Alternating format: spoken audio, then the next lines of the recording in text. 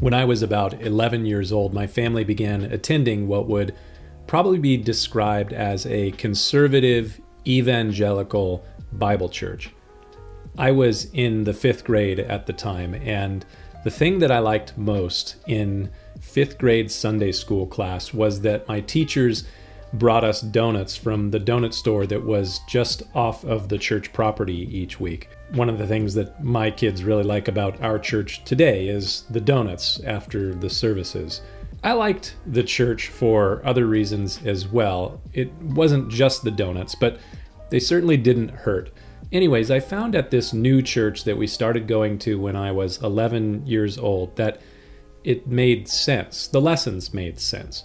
We were coming from an Episcopalian church. No shade at the Episcopalian churches, but the more traditional and more liturgical church was, frankly, for an 11-year-old, a bit more boring. Or at least it just didn't make as much sense to me as the new church we started going to did. So I liked the new church better because it made more sense. I've been a part of that new church ever since I was 11. When I was 28, I became the pastor of that church.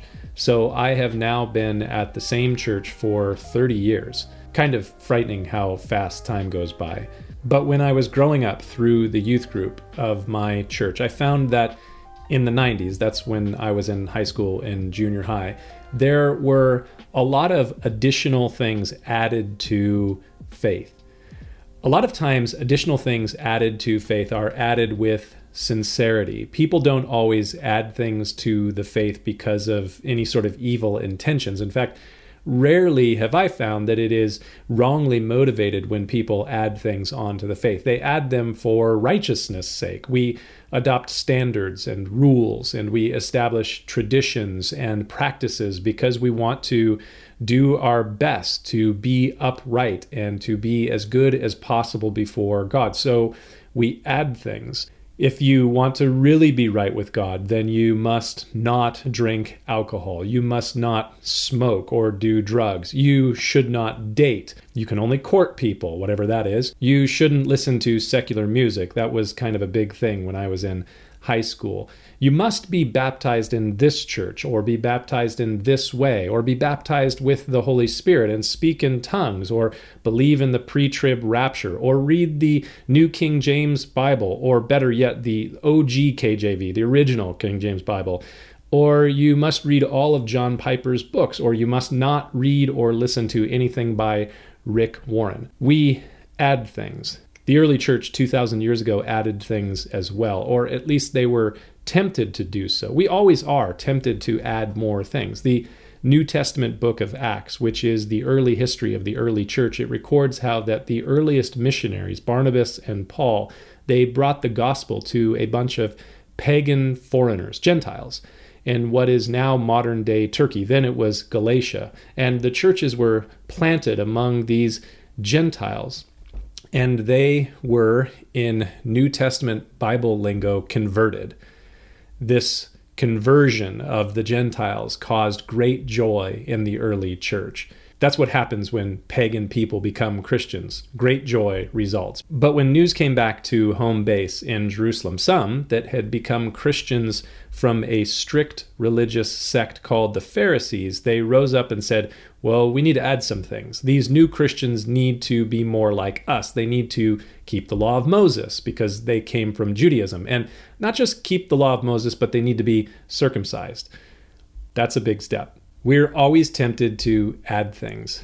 I think these Pharisees were probably well-meaning, well-intentioned. They wanted things to be done right and righteously. Fortunately, the church had the good judgment to be very slow in adding things to the gospel. In fact, they did not add the law of Moses or circumcision to the gospel. Yea, says every Gentile. What is the result when we add things to the gospel? Well, we make it less gospel. We make it less good news, and we make it more good works, which good works are good, but good works don't save. The gospel of grace brings salvation. And I found that a number of other things tend to happen when we add things to the simplicity of the gospel. two specific things that I have noticed relatively recently.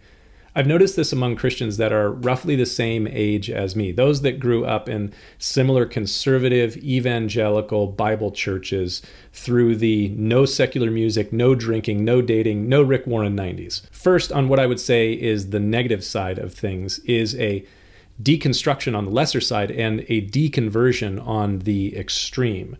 Perhaps you've seen this. There have been a number of high-profile deconversion stories showing up in social media over the last several years. This is kind of fascinating to me.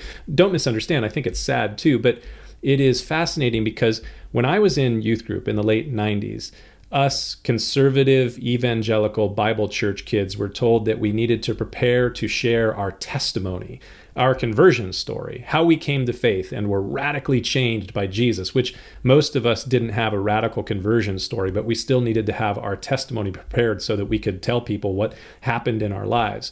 So these deconversion stories are like the 2020s equivalent of the testimony. Call them the anti-testimony. The latest of these came just a week or so ago. The headline was in the news. DC Talks Kevin Max announces he's an ex-evangelical who believes in the universal Christ after deconstructing, progressing.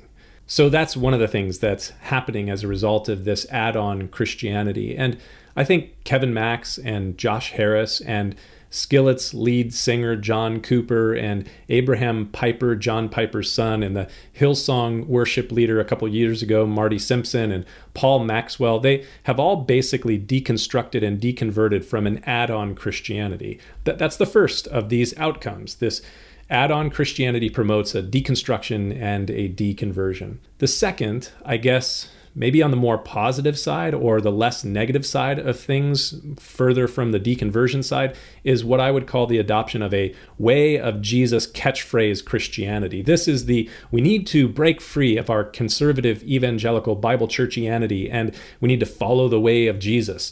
And in this phase, it says things like, we need to be apprentices in the way of Jesus, or it just loves using the simple buzzword, kind of reducing it down to apprenticing in the way of Jesus.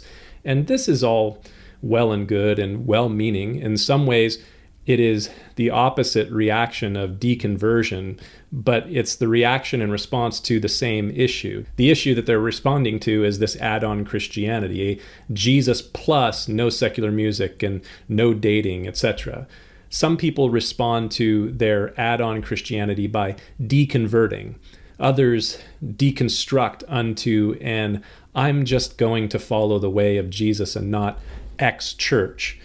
I kind of understand this. To a certain extent, I understand both reactions. But here's the thing.